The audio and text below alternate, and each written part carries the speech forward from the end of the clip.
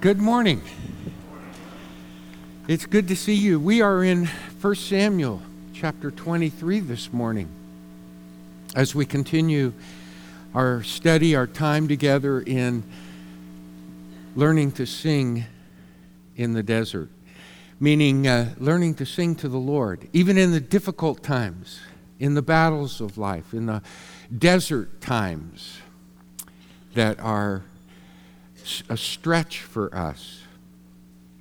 And David is in the desert, quite literally.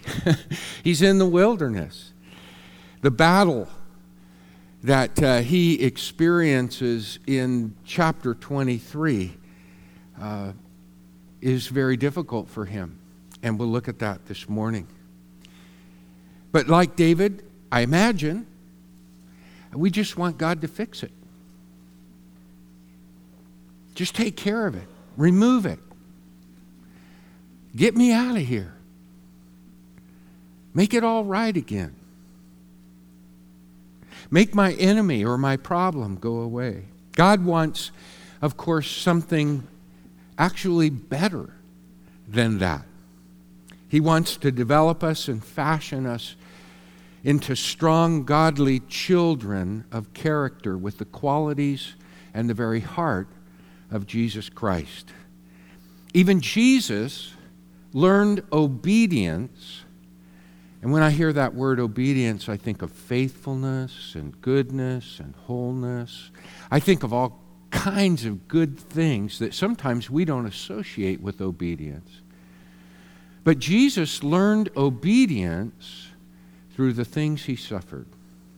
That's, we're told in Hebrews chapter 5, verse 8. We, with that in mind, can learn and gain encouragement from David's experience here in 1 Samuel 23. We're also going to look at Psalm 54. So put your finger there. And at the top of your notes, it mentions Psalm 84, but that is my mistake. It's Psalm 86. So you can reference Psalm 86 because there are some real echoes with Psalm 54, especially Psalm 86, 14 and 15. Not to mention the whole psalm, but even the wording there and the description of those who are foreigners to David, who actually are native sons with David, Judeans, who are acting like enemies and treating David like an enemy. And David just finds that hard to swallow, hard to absorb. It's very difficult for him. And we know those kinds of times. Sometimes they're known only to us in a way that we can't even really share with others. The hurt or the difficulty, the challenge, the pain is so deep and personal. Well, we can learn from David's experience, I believe. And then with that experience, make a difference in the way we live our lives day to day, in the high and the low times, and become a real agent of the Lord in helping others to sing in the desert. Last we saw people gathered to David. We saw that particularly in chapter 22. He was on the run alone for a long time. And then people come to David. In fact, in 1 Samuel chapter 22, verse 2, we're told 400 men gather to David. And we assume that included the parts of their families as well. So it was probably even more than 400. And David now finds himself not alone, but surrounded and a God-given militia. But David just doesn't arm them and train them to fight. He disciples them, and we saw that when we looked at 1 Samuel chapter 22 and we looked at Psalm 34, 11 and following, where David teaches them the fear of the Lord. And even as Brian put up on the screen this morning, there are examples where David is discipling. He is reviving a vibrant and true faith in God among the people, just like Samuel was trying to do, Samuel the prophet.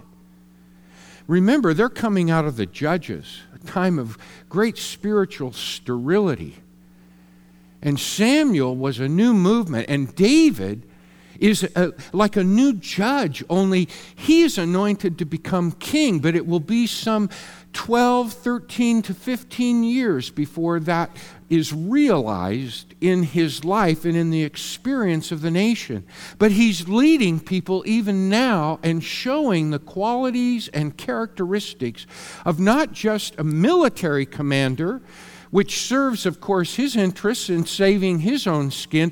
But David has his eyes on what the Lord wants to do, and he has before him God's people, and he's beginning with those in his midst. And I don't need to make application for you. I'm sure you're thinking already, that's me in my family. That's me in my workplace. That's me in my community. That's what happens when the Lord gets a hold of us. He changes us. We're transformed from the inside out. And there are things that are happening that the Lord is doing through you and your countenance and your growing wisdom in the Lord, and as you become more like Christ that you don't even notice that are changing about you. But there are things you can be conscious of as you intentionally seek to follow Jesus Christ and serve Him and seek Him and live for Him. Well, just to acquaint you with 1 Samuel 23, you see the locations Keilah, Ziph, and Maon. They're boxed in red with red dots to kind of set them apart. You may recall in 1 Samuel 22, David and this militia of 400 get news that Keilah, a city of Israelites, are in danger. The Philistines have attacked them. Now, David could have chose to continue and hide out, not get involved. But he does. And they go down and they deliver God's people from the Philistines. They protect them and restore them. And David sought the Lord and received answers in regards to that. But news will reach Saul, and Saul will come down, and David will seek the Lord. Will Saul come down? And the Lord answers yes. Will Keilah stand by me? And the Lord says, no, they will not. They're going to give you up. They're going to betray you. Can you believe that? And David is betrayed by Keilah to Saul. So Saul flees to the wilderness of Ziph. And the Ziphites, I guess you just got to wonder about anybody with the name Ziphite. But the Ziphites, they tell Saul, David's here. And they send out men to locate David's hiding places and give him up to Saul. These are hard times for David. Can you imagine? You're on your own, and you probably, in such circumstances, wrestle with really trusting the Lord through those difficult times. It's easy to think that the Lord's on our side when everything's sweet and going our way. But when it isn't, that's when our trust is tested and our faith is validated by our allegiance and our reliability, our responsibility, and our dependability in sticking with the Lord. And David seeks to do that, but it's shaking his soul, I'm sure. If I'm going to be king and people gather around me and I begin to disciple them as the seed of the nation, the people, grown in and allied with the Lord, and then we take the initiative to defend other Israelites, but they betray us, and then others betray us, you might think, what am I doing wrong here, Lord? Am I going in the right direction? Am I doing things correctly? And it's into the midst of this that David, even though God doesn't deliver him, but leaves him, so to speak, in the desert, on the battlefield, David says, God is my helper, the Lord is behind all that upholds my life. And we find that in Psalm 54. So if you have Psalm 54, I want to read Psalm 54 to us. It's 7 verses, the way we paginate it. And you might note in the title or superscription, a maskil of David when the Ziphites went and told Saul, is not David hiding among us? This is what David wrote in those circumstances. O God, save me by your name and vindicate me. Not just take me out of trouble, but do the just thing toward me by your might. God, hear my prayer. Give ear to the words of my mouth. For strangers, do I even know these people? Have risen against me. Ruthless men seek my life. They do not set God before their eyes or before themselves or before their faces. Behold, God is my helper. The Lord is the upholder of my life. And it's very interesting because the Hebrew says the Lord is among the helpers of my life. And that's why I've translated the idea, the Lord is behind all that upholds my life. He's in the middle. He's in the midst. He's the agent. Everything that good, just like when James says, every good and perfect gift comes from above. That's kind of what David is saying here. Everything that is good, that is happening, those who support me, those who encourage me, the help in my life, Lord, it is you, it is you, it is you. You are the upholder of my life. Do you see the good in your life is coming from the Lord? Do you see others in your life as an extension of God's effort to reach out and encourage, uplift, strengthen, build up, help you? Do you see God in all the details of your life? You'll become a David if you begin to do that. And you'll know joy like you haven't known. You'll be one of those buoyant people that's just hard to keep down. And you'll be resilient. Isn't that a great word? I remember a college teacher asked me, he said, you're resilient. I was a new Christian. And he used that word of me. And I said, what does that mean? And you know what it means? It means you're bouncy. Yeah, you've got bounce. Somebody pushes you down and you pop right back up. You're resilient. That's what we want to be in the Lord. We should be in the Lord, don't you think? I think we should. Where was I? Oh, I was in verse 4. Verse 5. He will return the evil to my enemies.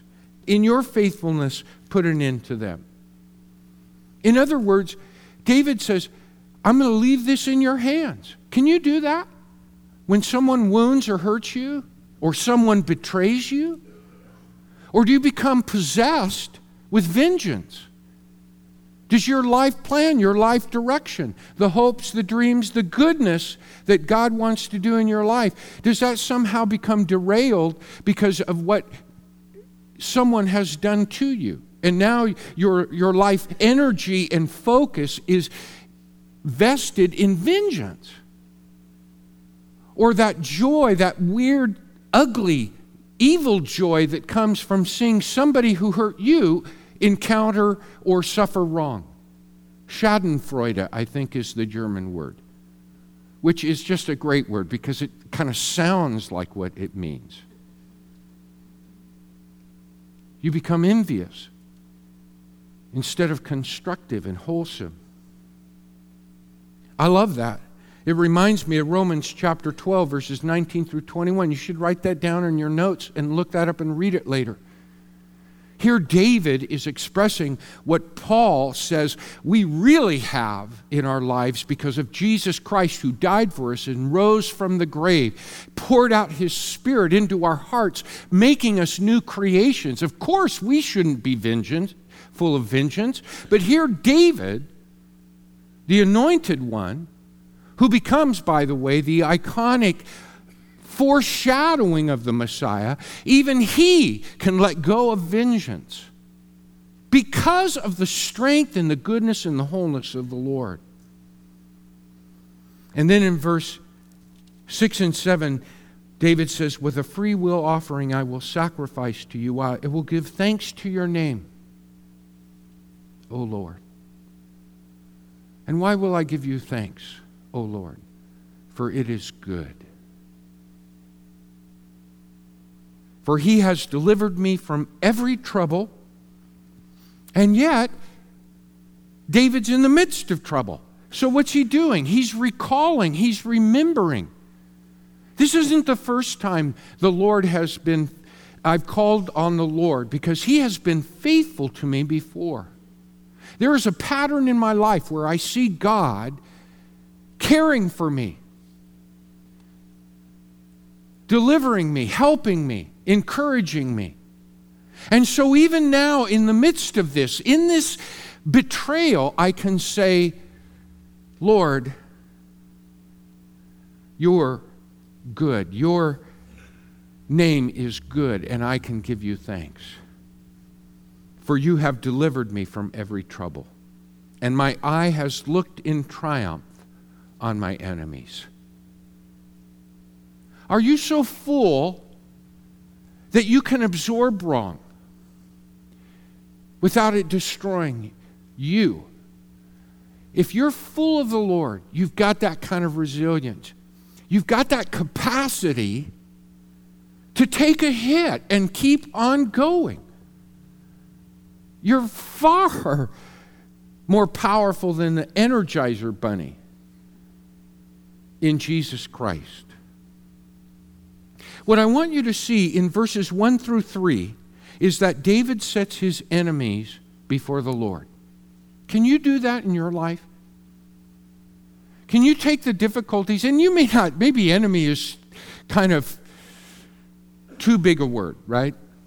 Enemy, wow, they're not enemies, but you're irritated with them, and you can't get over that irritation.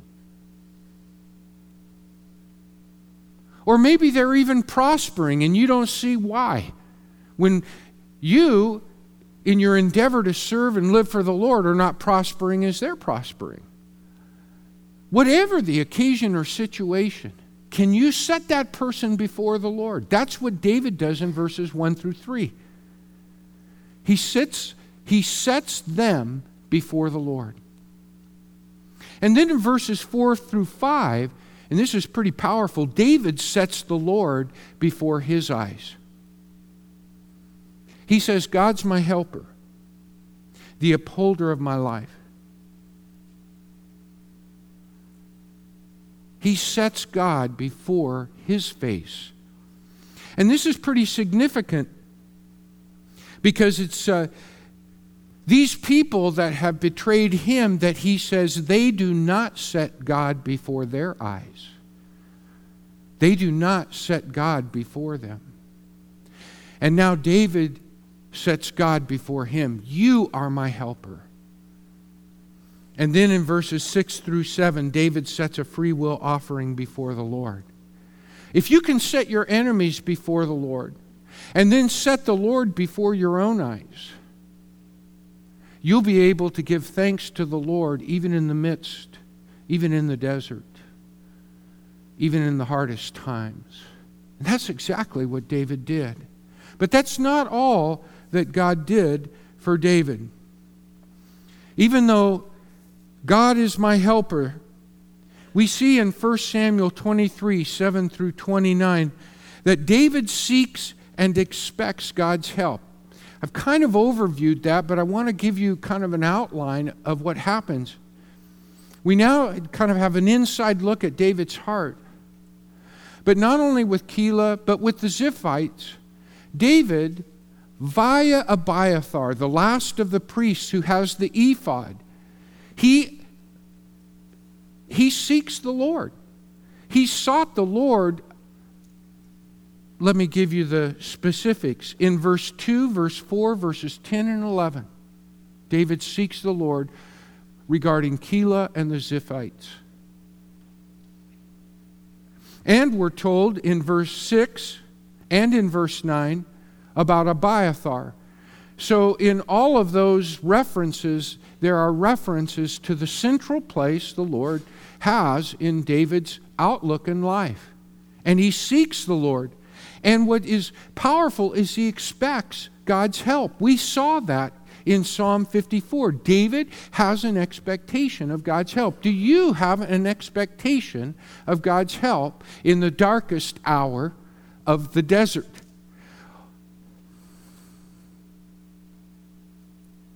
It's not hard for us, I find, to seek Him, but it is harder for us to expect that beyond our prayers.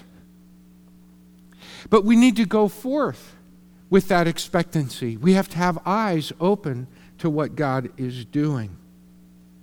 We also see that David not only expects, but accepts God's help.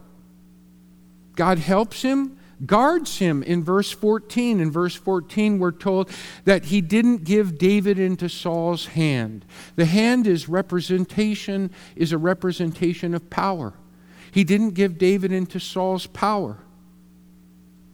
But he encourages him in verses 16, 17, and 18. Let's look at that. 1 Samuel 23, 16, 17, and 18. Notice what we read. And Jonathan, Saul's son, rose and went to David at Horesh and strengthened his hand in God. And he said to him, do not fear, for the hand of Saul my father shall not find you. You shall be king over Israel, and I shall be next to you. Saul my father also knows this. And the two of them made a covenant before the Lord. David remained at Horesh, and Jonathan went home. God prompts, I think, it doesn't expressly say it, but Jonathan makes his way at great personal risk. Now, if you haven't been with us through the series, you need to remember Jonathan is the son of Saul. He's supposed to be the heir of Saul. He's supposed to be the dynasty of Saul the king. And here he goes out to David. And we're told expressly, he strengthened David's hand in the Lord. In other words, he put power into David, which was found in God, rooted in God, anchored in God. And he does that in some remarkable ways that we'll have to look at another time. Because right now I'm thinking we'll have to look at that next week. And the third thing is that David accepts and recognizes God's help. Not only does he see John, we don't know what transpired. It's very interesting that in all of the encounters between Jonathan and David, David says very little. Nothing much is recorded. Just as here. David doesn't say, Jonathan, I can't tell you how huge it is that you came out here in the wilderness, running the risks you did to help me. We don't get anything. But I just want to remind us that sometimes, even though we expect God's help, sometimes we don't accept God's help. Sometimes we can wallow so much in our self-pity and discouragement. The very fact that a difficult time is we just think, I shouldn't go through this. I shouldn't be enduring this. That there are ways people help out or reach out to help, encourage, give us wisdom, stand beside us, and we reject it in our kind of prideful self-pity. Well, with that as some kind of a baseline, I just want us to appreciate that here David really accepts that. And I think it's not only I think the expectation helps us to expect and accept that kind of help and help from God in all of its forms, to see it and to receive it. But when we've really received it, then we also recognize it. And that's what David does in another instance. Later in the chapter, in verses 25 through 29, they're in the desert of Maon. And Saul has come out because the Ziphites have told him where David is. And David has retreated to behind a rock. Now, we think this is probably a pretty big rock because he's got men with him. But it's kind of like being in a dark alley and it's a dead end. And you've seen this in the movies, They're looking, it's so tense. How are they going to get out? They're going to be found, and then it's going to be horrible. And then at the last minute, the person or the ogre or whatever, for some reason, they get distracted and they turn away and the hero is saved. Well, that's what happens. Saul is on one side of the rock and David's on the other, and he's got nowhere to go. And as soon as Saul makes his way around, the jig is up.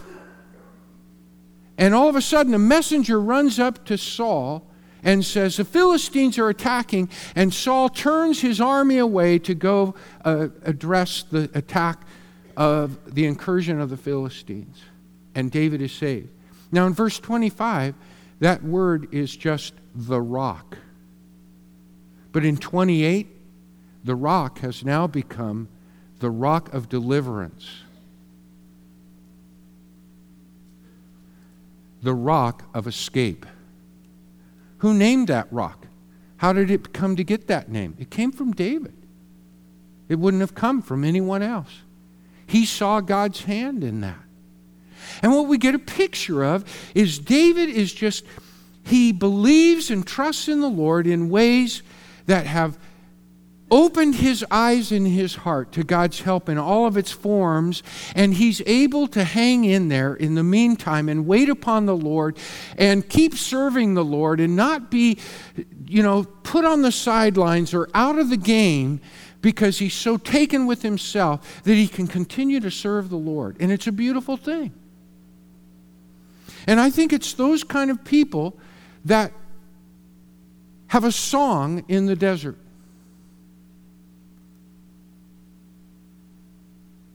I think that's the kind of person Jonathan was. I think he had a song in the desert. I think David had a song in the desert.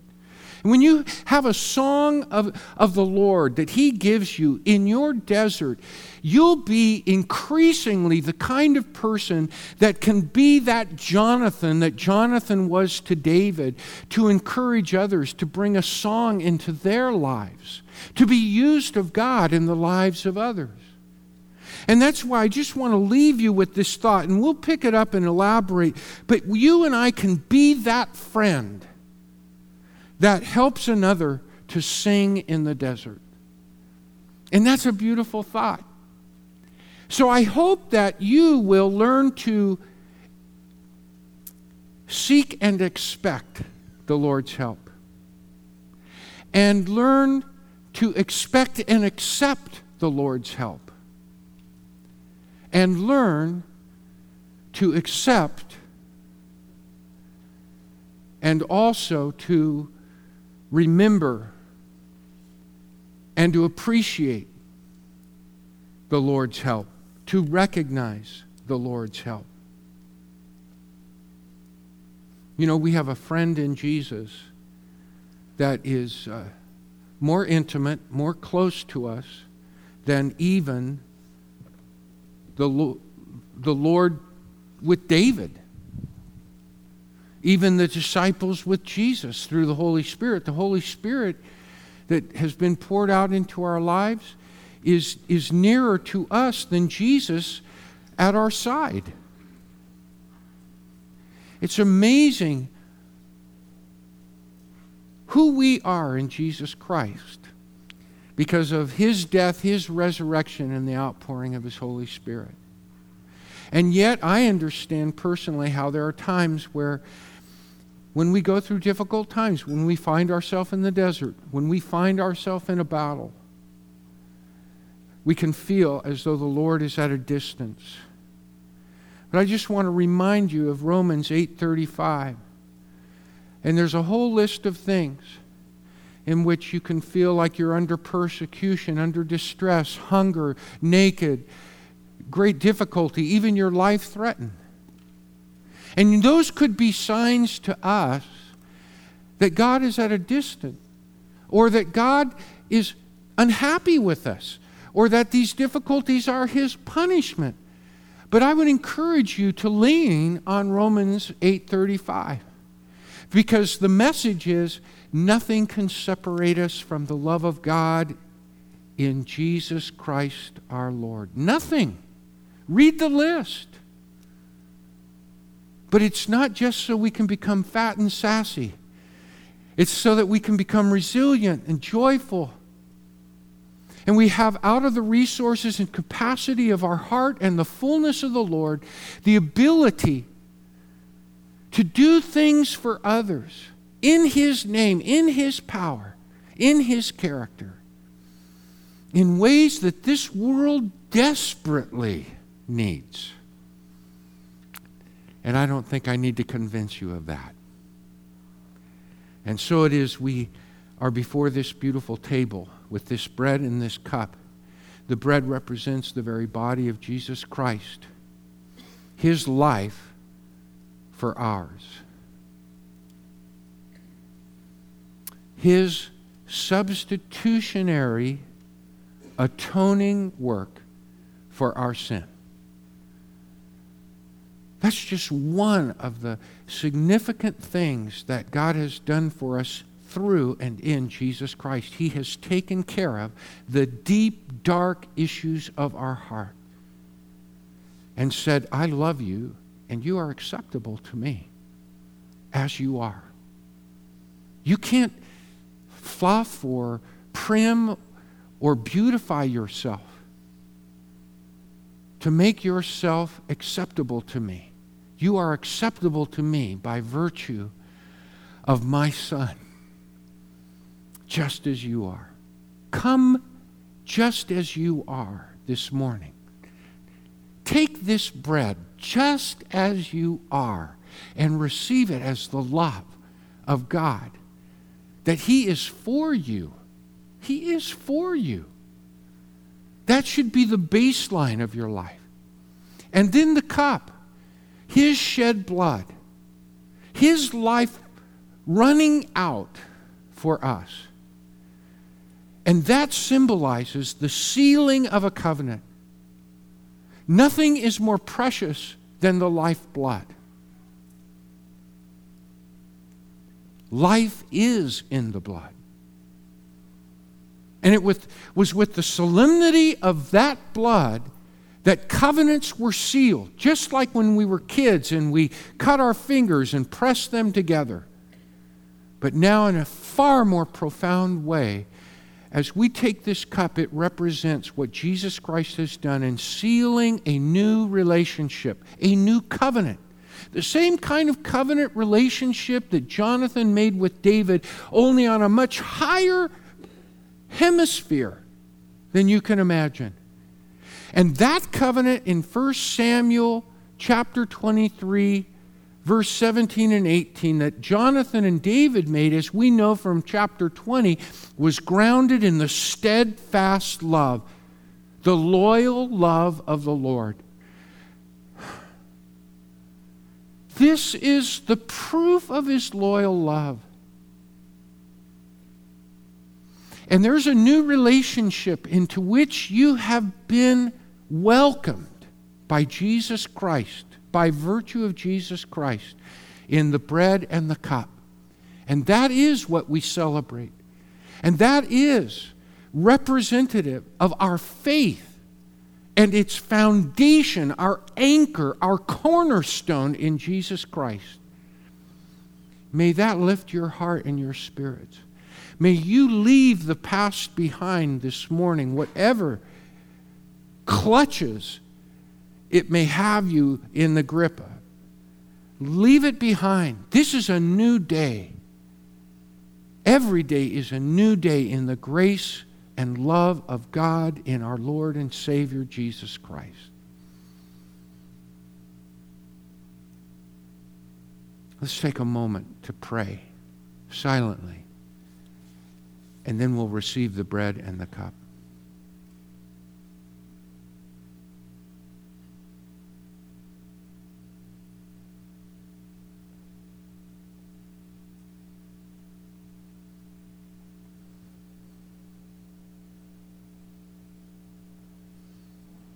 On the night he was betrayed, he took bread and blessed